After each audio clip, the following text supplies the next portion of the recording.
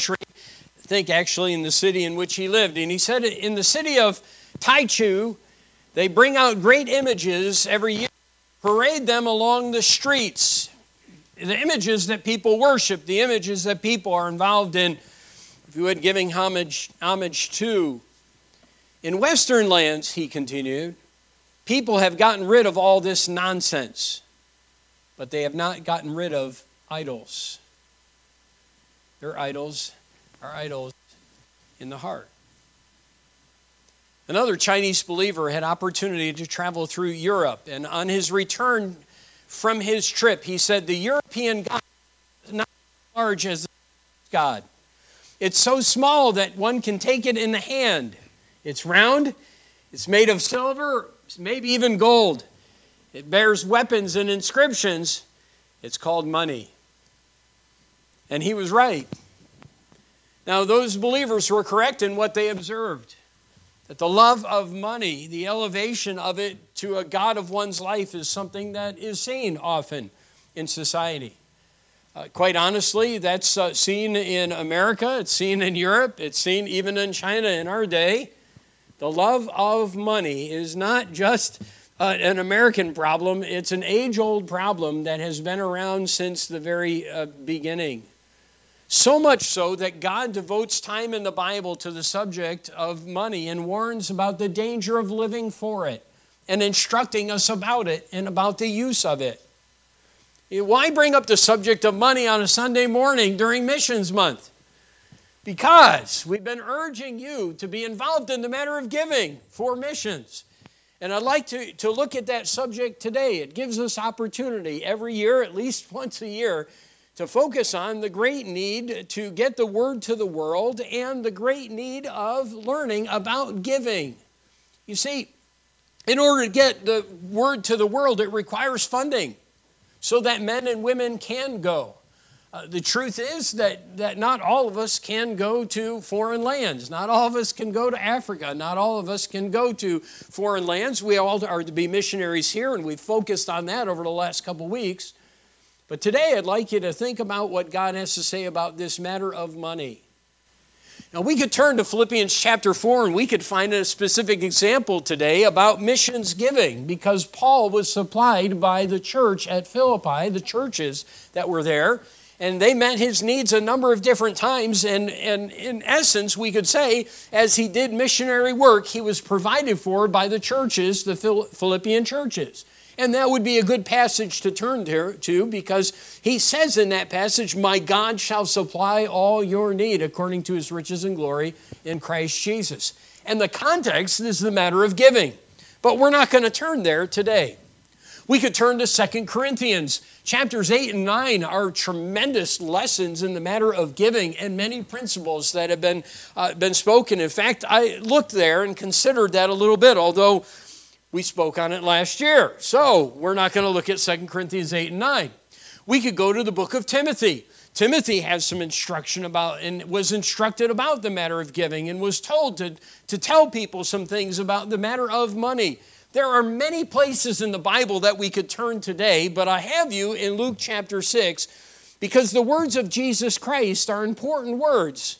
And Jesus had something to say about money in Luke chapter 6, but not just in Luke chapter 6. He had something to say about money over and over and over in the New Testament. But in Luke chapter 6 and verse 38, we see one statement of Jesus Christ where he said this, give and it shall be given unto you. Good measure, pressed down and shaken together and running over shall men give into your bosom. For with the same measure that ye meet withal, it shall be measured to you again. God talks about a command there. He gives a promise. Let's pray and ask God to help us today. Father, as we look at the matter of missions today, and we consider the great need of supporting missionaries and helping them get to the field by being giving people, I pray that you'd stir us about a lot more than just the matter of giving to missions, but that we would have an understanding at the end of our time today a little better about what you expect from us in all areas of our finances. And I pray, Lord God, that you would use this time to help your people understand your truth in regard and your thinking about money. And I will be very grateful if you'd help me to do that this morning. And I ask these things in Jesus' name. Amen. So you're going to preach from Luke 6:38 this morning. Well, we will get there. But no, we're not going to preach specifically from that passage. Now, you may say, well, that confuses me because you read that verse. Well, let me explain. As I was preparing for this morning and contemplating many of the texts, some of the texts that I've just mentioned, some of the places where you can find the matter of giving, I came across and got to Luke chapter 6 and verse 38 where Jesus makes this statement. And I asked myself this question, does Jesus talk a lot about the matter of money? And in doing so, I then began to do a study on that word. Actually, you see, right at the start of verse 38, give, and it shall be given unto you. And I was struck by how many times in just the Gospels the word give is found. 122 times, if you wanted to know. So 122 times, different times, we find the word give. Now, I do want to be clear about this. Not everyone's talking about money, because there's a lot of things that you can give. Jesus Christ talked in many different cases about giving your life to Him. And giving your life in service to Him. So giving of yourself. Jesus Christ said Himself that He came to give His life as a ransom for many. And so this word is used in many different ways, but I can tell you that at least in 20 different places, some very lengthy stories and passages, Jesus Christ spoke of and taught something about the matter of giving. He taught something about the matter of money. So it's not just one passage, it's not just one verse. But there are many verses and there are many lessons to be learned. And so today, we're not going to look at just one passage, but I would like to kind of give you an overview, if I could do that. And I'd also like to do this. I'm not sure anyone ever listens to my challenges, but I'd like to challenge you to look up the word give and see how many times it's used in reference to money in Matthew, Mark, Luke, and John in the Gospels. And just see what Jesus Christ had to say about the matter of money. You ought. Because if Jesus said something about money, you ought to be interested in what He had to say. It's also encouraging to me as I preach this today to say I'm not the only one that preaches on these things. You see, because each one of these lessons was taught or found in the life of Jesus Christ and the things that He said. And so in reality, as every preacher seems to do whenever they preach on the matter of money, they apologize at the beginning of the service. I'm not going to, because if Jesus taught on it, then I think I have a responsibility to teach on it as well. But I would like you to look at our Lord Jesus Christ and see what He had to say about the matter of money. And I would like to share with you, very simply, 5 principles that Jesus teaches about money. Now, I'll tell you this, we're only scratching the surface. Because most of these passages, like even verse 38, you don't have any doubt, do you, that I could preach an entire message just on verse 38? I could do it. No problem whatsoever. I could probably preach a couple. I could probably even preach a series. And if you're interested in that, let me know after the service. Okay, but we're not going to take time to delve into all the different passages. There are some amazing lessons Jesus teaches about money. But I was amazed, honestly, myself, at how many times in the New Testament Jesus dealt with this subject and talked about it. Clarifying things, helping us understand great truths. And so I'm going to do something very unique. Not only am I preaching a different message a little bit today because we're just going to take an overview, but I actually made an outline too. And I don't do that on Sunday morning. Thank you. I got people even cheering for me. That's good. Hey, all right. We'll bow. All right. But the only reason I have it is because I would urge you to just take some time today and write down these principles and think about them. And as you'll see at the end, ask yourself some questions in regard to these principles that we're going to help you see from the Word of God. Because this is God's thinking about money. And because it's God's thinking about money, you and I need to really consider it carefully. Now, again, whether you use the outline or not, that's up to you. And just as long as you don't throw those papers at me or make paper airplanes and throw them during the service, we're good, all right? But I want them to be something you can take with you and think about today if you so choose, because these are Jesus' words. And here's what our Lord and Savior thinks about the matter and teaches us about the matter of money. So if you would, since I said we're not going to be there in Luke 6, we will probably get there toward the end. Turn to Matthew chapter 6, if you would. Matthew chapter 6. And we start with a verse that comes in the middle of a prayer. Some people call it the Lord's Prayer, but it's not the Lord's Prayer. The Lord's Prayer, if you want to be technical about the matter, is found in John chapter 17. And it's a powerful prayer, and it's a great passage for you to study out sometime as well. But in Matthew chapter 6, we're in the midst of the Sermon on the Mount, and Jesus is teaching and helping people understand great truths that they needed to know for their lives. And in the Sermon on the Mount, there are so many different subjects Jesus dealt with. I think it's interesting that it was one sermon, and you know, I was always taught, well, you don't want to have too many subjects in one sermon. Jesus taught about everything, I think, in the Sermon on the Mount. One message that he preached to people, and he hit on everything. No one could go away saying they didn't learn something from the Sermon on the Mount by the words of Jesus Christ. And as he dealt with that matter, he gave what we would call, and sometimes I prefer the term the model prayer. Not the Lord's Prayer, but the model prayer, because he models and he helps people understand how they ought pray. And we're going to get to that in a moment. But at the beginning of chapter 6, it's interesting to note that Jesus had already dealt with the matter of money. And he talks about the matter of alms or giving alms. Take heed that you do not your alms before men to be seen of them. And he talks about this matter of money. He deals with it a little bit and shares some things that you need to know. And one of the things is you're not to give for show. You're not to be interested in, you're not to walk up and hit the offering plate so everyone thinks you're putting a lot of money in. He said you're not supposed to be doing what you do in the matter of giving for show. You're to do it with, if you would, humility, and you're to do it not sounding a trumpet before you as hypocrites do in the synagogues, but you're to just do it not letting your left hand know what your right hand is doing.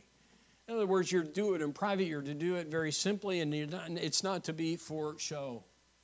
But in Matthew chapter 6, as Jesus starts in the matter of prayer, he makes a statement, and this may not sound at all like anything about money, but in verse 11 he says these words, "Give us this day our daily bread."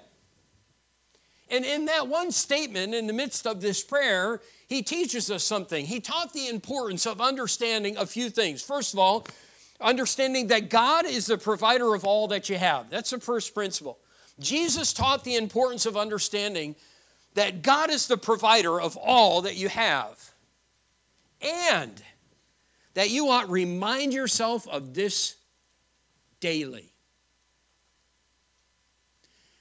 Jesus taught the importance of understanding God is the provider of all that you have, and that you ought to remind yourself of this daily. As I've said in the first verse of Matthew 6, he talks about alms and he teaches an important principle.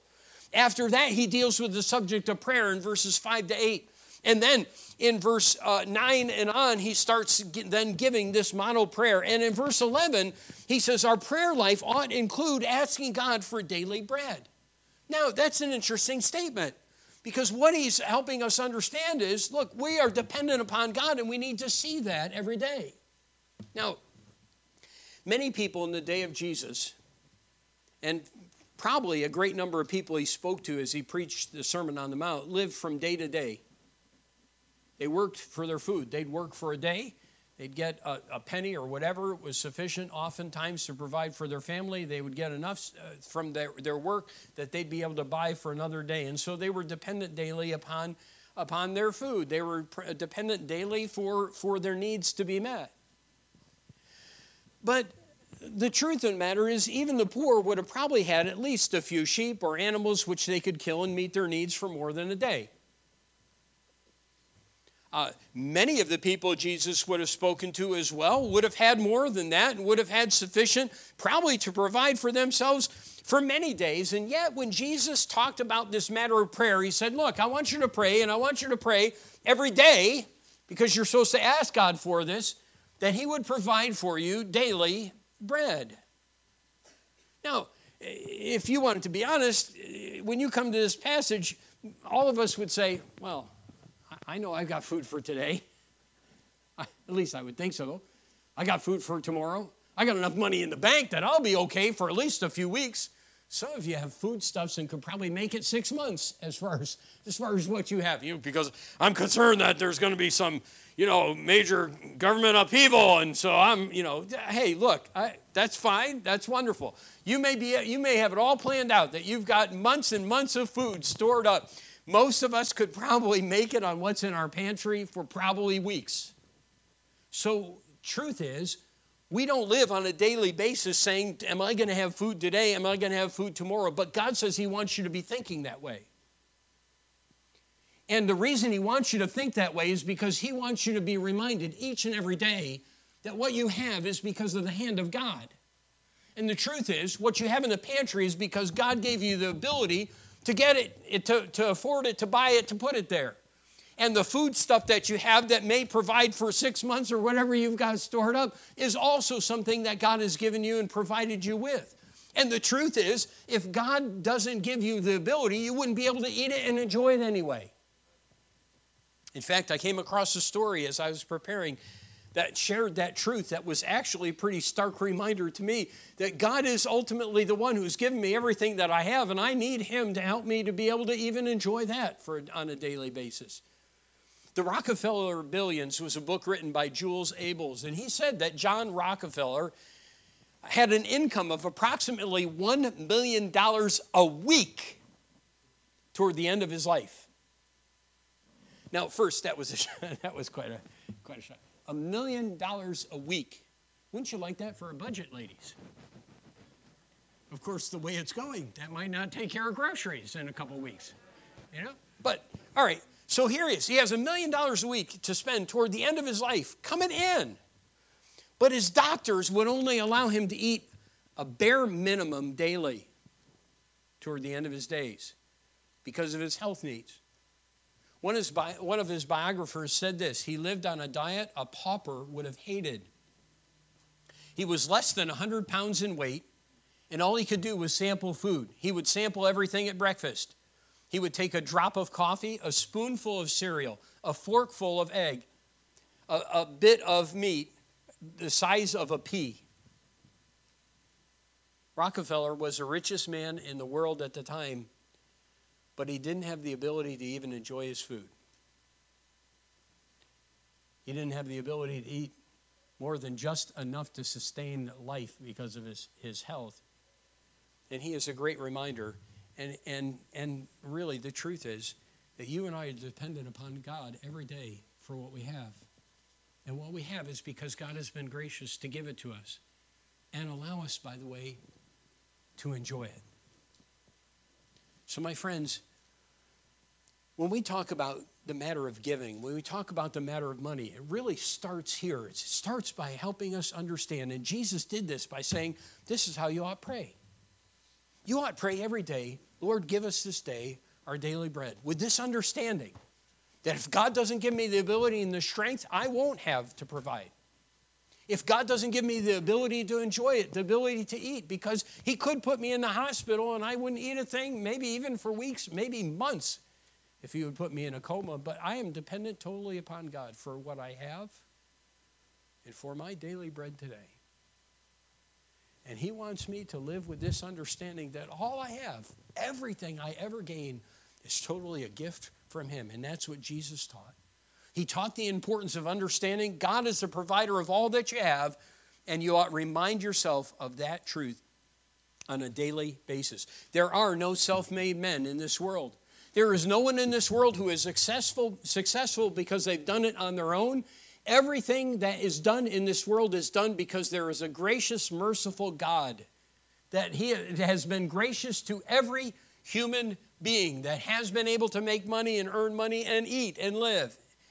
Because the truth is, all people live and move and have their being, according to Paul as he spoke in Acts chapter 17, as a result of this God who gives life. Let me tell you something. Giving starts with this premise. Everything I have is God's.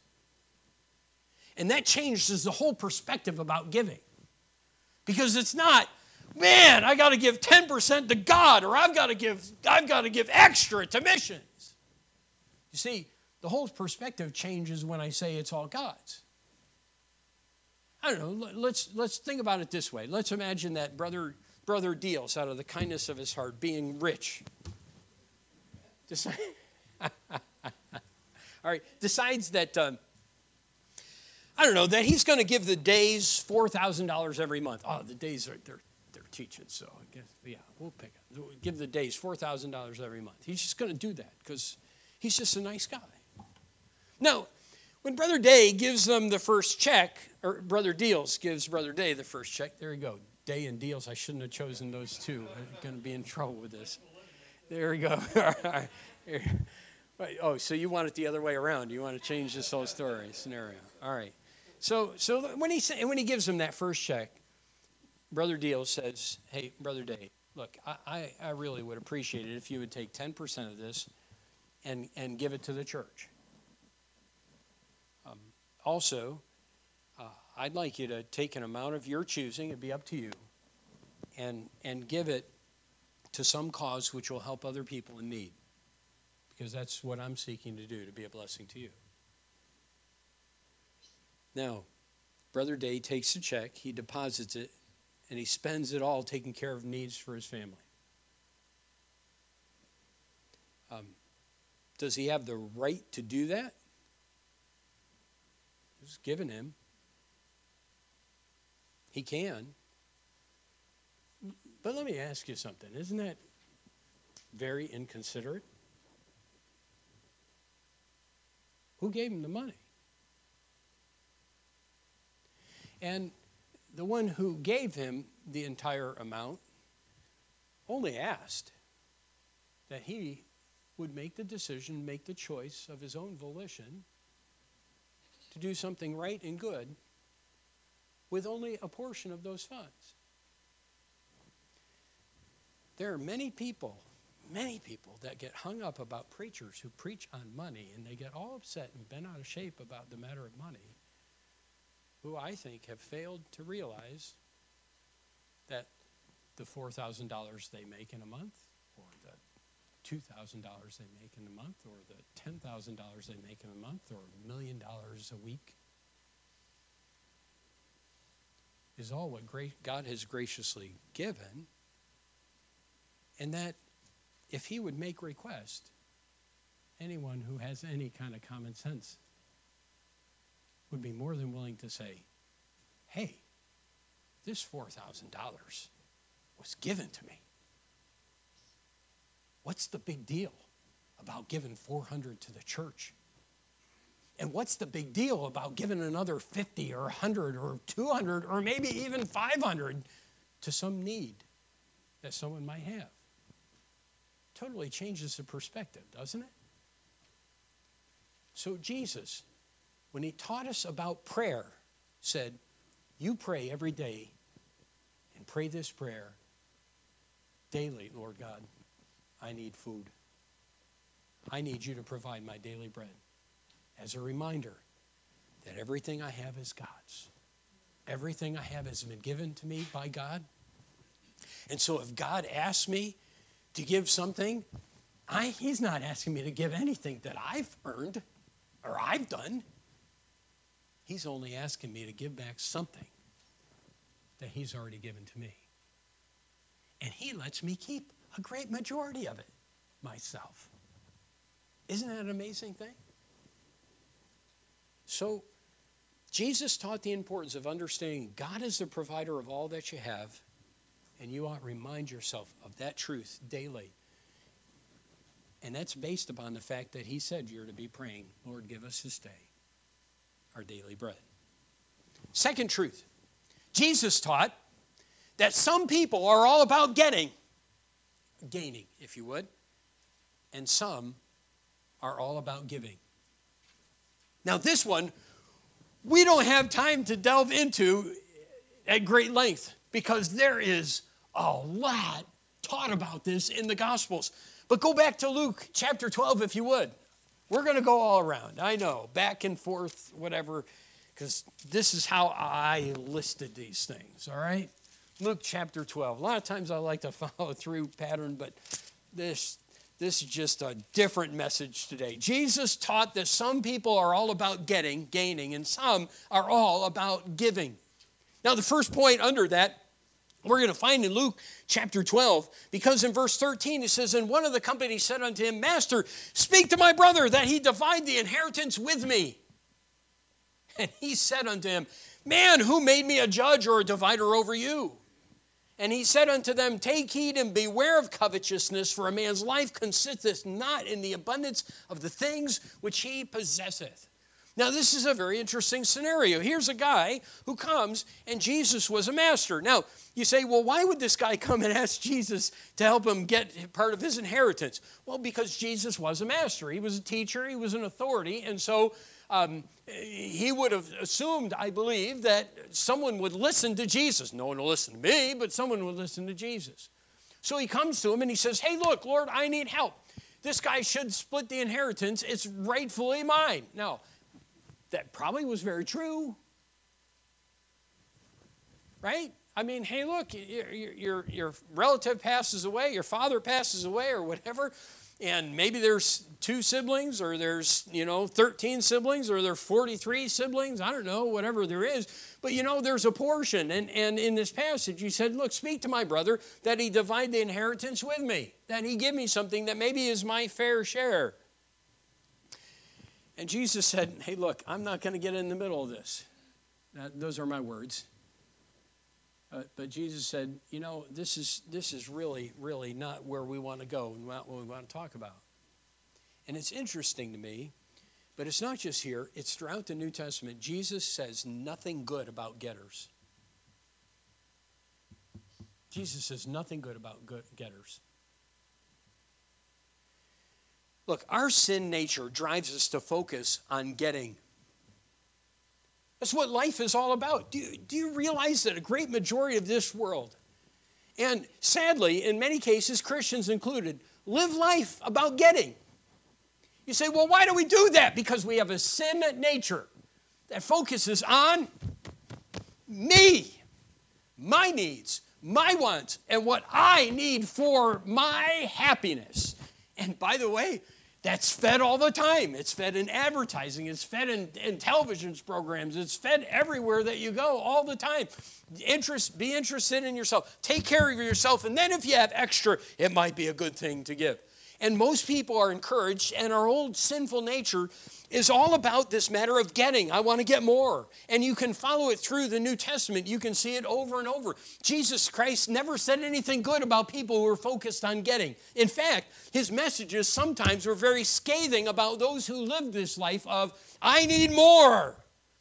Matthew 16:26, "For what is a man profited if he shall gain the whole world and lose his own soul? Or what shall a man give in exchange for his soul?" Jesus Christ taught that your eternal destiny, your soul, is far more important than money. If you would give attention to that, you would be giving attention to something far more worthy than focusing and living on getting more and having more for life. You know why? Because the truth of the matter is, you can't take it with you. And your eternity is far more worth more greater value than all the riches of this entire world. In Luke chapter 12 and verse 13, the getter was trying to get what he felt was rightfully his. All he could get. There you go. And he came to Jesus to get some help getting what he thought he should get. And Jesus refused. And what's interesting is that Jesus then went into a whole message on the matter of covetousness. And he basically was saying, hey, you are a getter, and that is not right. Man's life doesn't consist of all that. And stop living that way. Look, if you would, at verse 16, because he spake a parable unto them. I mean, this is a continuation. The ground of a certain rich man brought forth plentifully. And you know what the rich man did? He said, hey, I'm going to tear down my barns, and I'm going to build bigger. I'm going to store these things, and I'm going to I have all sorts of things stored up, and I'm going to eat, drink, and be merry. And Christ said, that is a wrong focus in life. You should be rich toward God. Stop living a life of getting. Then he continues on after that, and he follows that story up with something to his disciples. Take no thought for your life, verse 22 says, what you shall eat, neither for your body what you shall put on. And he teaches them to seek first the kingdom of God and his righteousness, the lesson that's found in Matthew chapter 6, rather than worrying about things and rather than worrying about being a getter. This subject of getters is a constant focus of Jesus Christ. The disciples condemned a lady who anointed Jesus with expensive oil in Matthew chapter 26. And what's interesting is one of the disciples went out just after that and went to the religious leaders of the day and said, how much money will you give me if I betray him? Judas was among the getters. And I really don't want to be in that camp. I don't know about you. In Luke chapter 15, what was the prodigal son? Father, give me all that's mine. He was a getter. It was all about himself. I don't want to be in his camp either. The rich man came and fell at Jesus' feet. And he said, what good thing can I do to inherit eternal life? Master, tell me. And after Jesus goes through a list of the commandments, all of these have I done from my youth up. What lack I? What do I still lack? And Jesus said, if you want to have treasure in heaven, go and sell all that you have. You say, well, was he talking about the fact that if you sell all you have, you'll go to heaven? Well, there's some preachers that have used that passage to teach that. That's not what Jesus was teaching at all. But what he did bring out was the fact that people live as getters, and that man did. And he left that day without eternal life because his focus was on getting. God never said anything good about getters. Now, I will say this. Jesus never condemned wealthy people. He didn't condemn someone because they happened to be rich. If he did, he would have been condemning a lot of people that God abundantly blessed in the Bible. Solomon was wealthy. David was a very wealthy man. Abraham had great wealth. And we could go through and find many people in the Bible that God had abundantly blessed. Jesus never condemned someone who was wealthy, but he did condemn those who lived for it. He did condemn those who focused on it. He did condemn those whose life was centered on, hey, I've got to get more. That's what life is all about. So Jesus does condemn getters. He doesn't condemn those who have been given wealth by God. Joseph of Arimathea was a rich man, the Bible tells us. He was a disciple of Jesus Christ, and he's the one who provided the tomb, the place of burial for our Lord. And there's nothing negative said about him, nor about anyone else who God had blessed. You know what I do find interesting? I wasn't going to bring this out, but I'm going to bring it out. 2 books deal with the subject. Matthew and Luke deal with money. Luke was a doctor. Matthew was a tax collector. Does that tell you anything? Okay, all right. Well, you can think about that one sometime later on. But as they deal with the subject, they help us understand things that we need to know. Getters are never pleasing to our Lord. But he says much good about givers. Just take a moment, turn to John chapter 12, would you? John chapter 12. One of many stories that we could look at. I should have had you just stay in Luke, but that's all right. John chapter 12. Jesus, 6 days before the Passover, comes to Bethany. In verse 1, Lazarus, the one that had been dead and been raised from the dead, and they were having a supper. That must have been a great time, wouldn't it? Here's Martha, you know, the lady that was complaining about serving earlier. We got that all out of the way. There's Lazarus. Man, we're having a wonderful time. Mary is there. And at sometime during this supper, there's this meal in verse 3. Mary takes a pound of ointment of spikenard. And the Bible says it was very costly. And she anointed the feet of Jesus, wiped his feet with her hair. The house was filled with the odor of the ointment. Then saith one of his disciples, here we go again, Judas Iscariot, Simon's son, which should betray him. Why was not this ointment sold for 300 pence and given to the poor? This he said, not that he cared for the poor, but because he was a thief and had to bag and bear what was put therein. And said Jesus, let her alone. Against the day of my burying hath she kept this. For the poor always ye have with you, but me ye have not always. In the book of Matthew, there's another story. These stories happen both right around one another. And in both, Jesus praised those who were givers, but he never praised the getter. He says much good about givers. He says nothing good about getters. And it is interesting to me that as you go through the Bible, you see that when someone got right with God, they became a giver. I told you I should have kept you there in Luke, because in Luke chapter 19, there's a story when Jesus said he came to seek and to save that which was lost.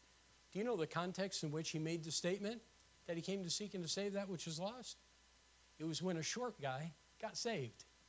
Yeah, you know the name, Zacchaeus. Now, do you know Zacchaeus never prayed the sinner's prayer? We talked about that last week, brought that up, as far as we know. But you know what Zacchaeus did? He made a declaration. The half of my goods, Lord, I give to the poor. And if I've cheated anyone on anything, that's a tax collector for you, I will restore to him what? Fourfold. I think that's what he said in Luke chapter 19. And Christ said, salvation has come to this household. That was the next statement Jesus made. Jesus praised givers.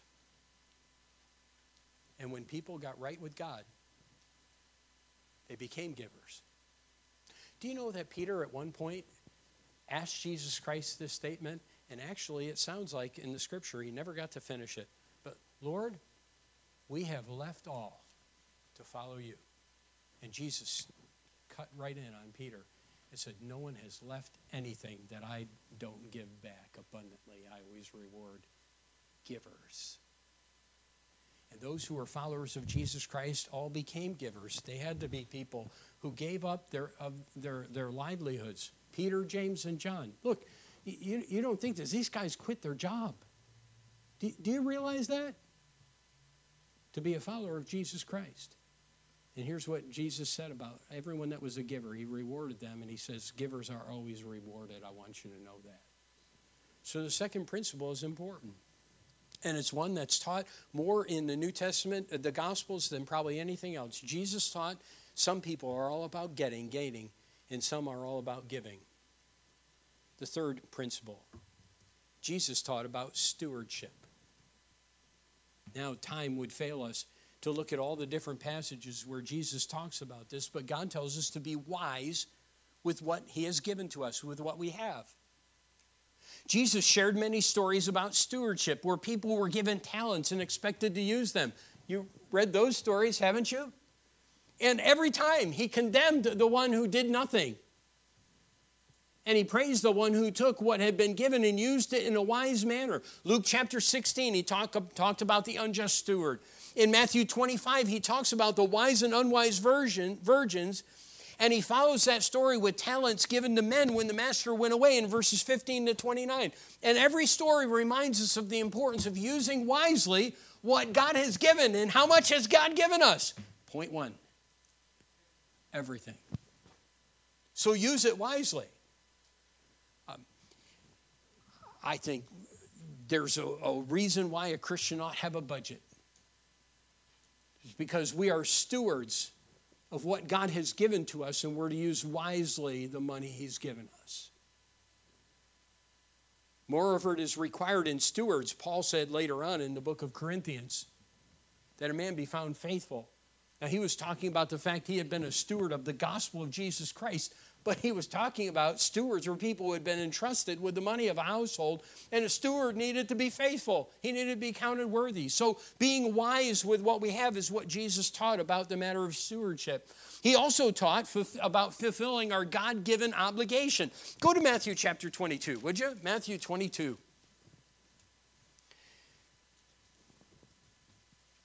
In Matthew 22, we have the story of Jesus in verse 17 where he was asked this question, is it lawful to give tribute unto Caesar or not?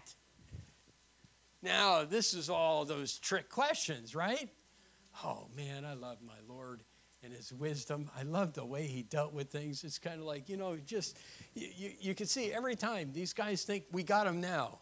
And Jesus would just make one statement, right? Render, therefore, unto Caesar the things which are Caesar's, and unto God the things which are God's. And so he deals with this matter in such a wise situation. But what he does tell us there is that there is an obligation to government. He tells us to pay taxes. And Paul reiterated that fact in Romans chapter 13. You know that? And I have to preach on that because April's coming, right? But he did. He taught about the matter of fulfilling our obligation. He said there is an obligation to government. Jesus taught about tithing. Look in Matthew chapter 23 and in verse 23. In that passage, he's condemning the scribes and Pharisees, calling them hypocrites. And here's the reason why, because they paid tithes.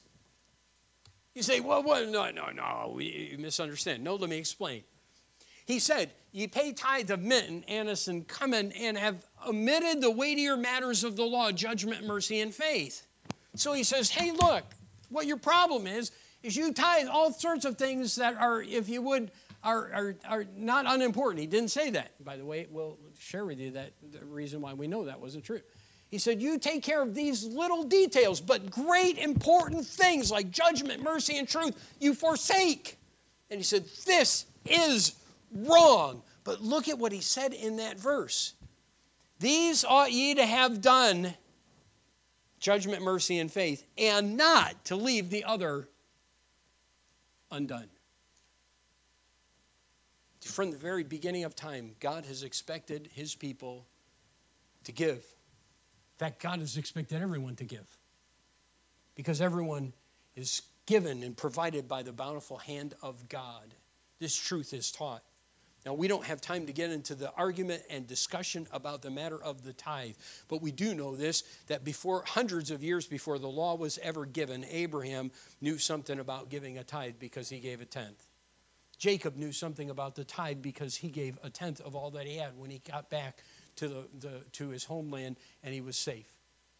And we can learn through Scripture, and we find throughout Scripture that people who loved God gave to God, and the starting point was the tithe, and then there were offerings and other things beyond that. But Jesus taught about the matter of giving regularly for the cause. He also talked about giving for his work and for his workers. In Luke chapter 10, when he sent out the 70, he sent them out by twos. And when he sent them out to do their ministry, he said, don't take any money with you. That's what he said, don't take your purse. Guys had purses. There were man purses. I just see something wrong with that. I don't know why, but there were. And he said, don't take your purse when you go. Don't take an extra coat with you. You just go with your coat. And when you go to a place, if someone opens their home to you, you go and you stay in that home. And then he says, eat anything they put before you. That's what I practice when people serve me things I don't like to eat. And boy, there's a lot of things I don't like to eat. No, the truth is, he said, just eat whatever they serve.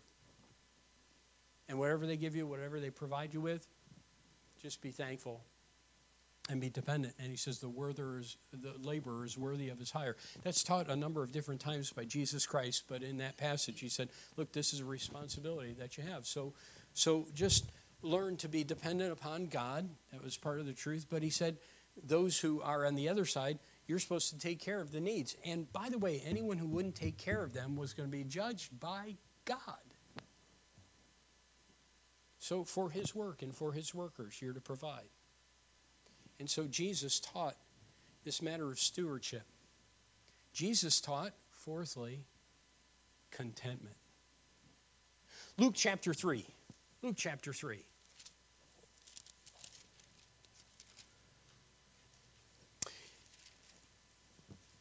In Luke chapter 3, Jesus taught about how those who repent ought change their lives. And he goes through and he talks a lot about that. He said, let's see, verse 7, then said he to the multitude that came forth to be baptized of him, O generation of vipers, who hath warned you to flee from the wrath to come? And so he goes through and he talks, bring forth fruits worthy of repentance. And it's interesting because the people were convicted and they asked what they should do. And you know what he taught? Verse 11, he answered and saith unto them, he that hath two coats, let him impart to him that hath none, and he that hath meat, let him do likewise, be a giver. First principle. And then he said, the tax collectors came, the publicans, and Jesus said, deal honestly with people. Talked about money again. Then the soldiers come to Jesus. And you know what Jesus said? He said, be content with your wages. Isn't that interesting? So Jesus, in 3 great lessons, all of them related to the matter of money, said, be content with what you have. Be content with what you have. Be content with what God has given to you. So don't be a getter. Don't live life that way. Be content. And finally, in Luke chapter 6, as we come full circle to where we started, Jesus taught about giving. And in verse 38, he says again, give and it shall be given unto you, good measure, pressed down and shaken together and running over, shall men give into your bosom. For with the same measure that ye meet withal, it shall be measured to you again. So last, but certainly not least, Jesus taught about giving. He referenced this subject in many different ways, but in chapter 6 and verse 38, he shares just one wonderful truth about giving, of many. And he says, you'll always be rewarded when you do so. Always. I know it's said all the time, but it's true. You can't outgive God. You can't. Never been able to do it.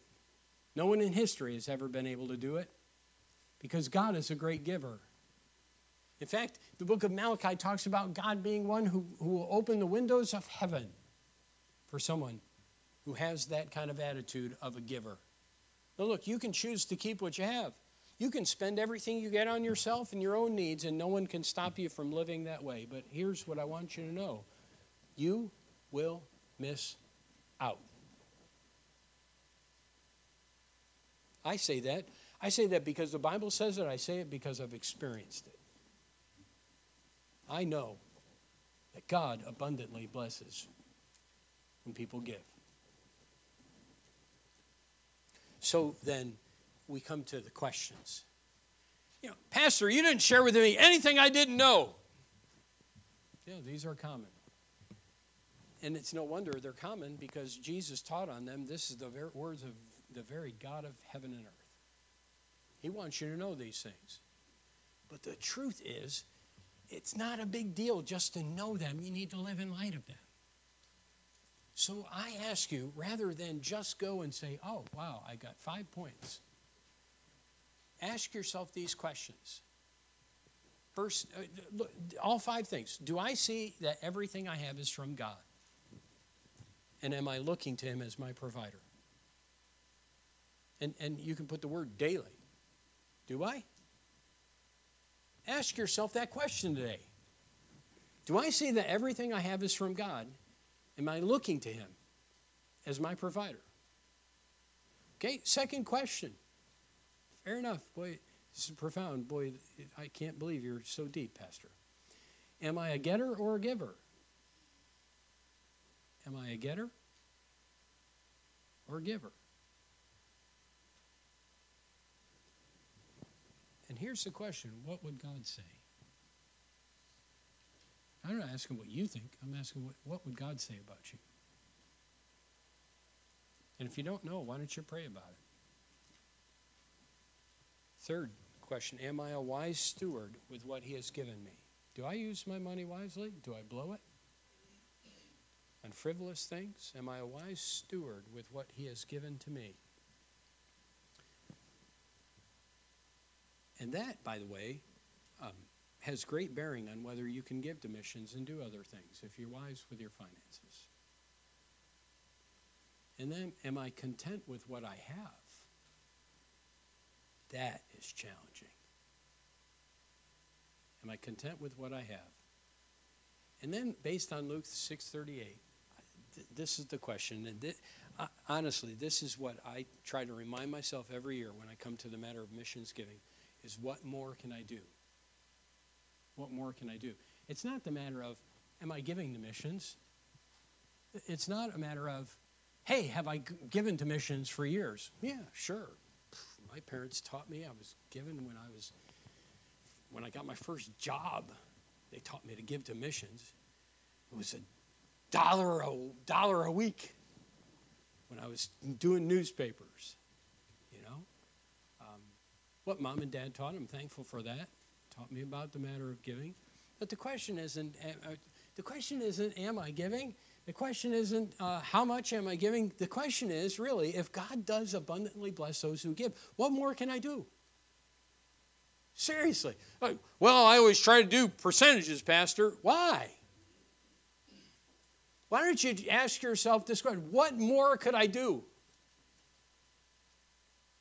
I wish I had a lot more time to elaborate on each truth, but these 5 principles really are foundational, but they're only foundational if you live them, if you really think about them and live in light of them. And I do want to ask you to look at these questions and think about them and let them be a guide and help for you as you make a decision about giving to missions next week and what you're going to do in the coming year, if God so provides. We understand this.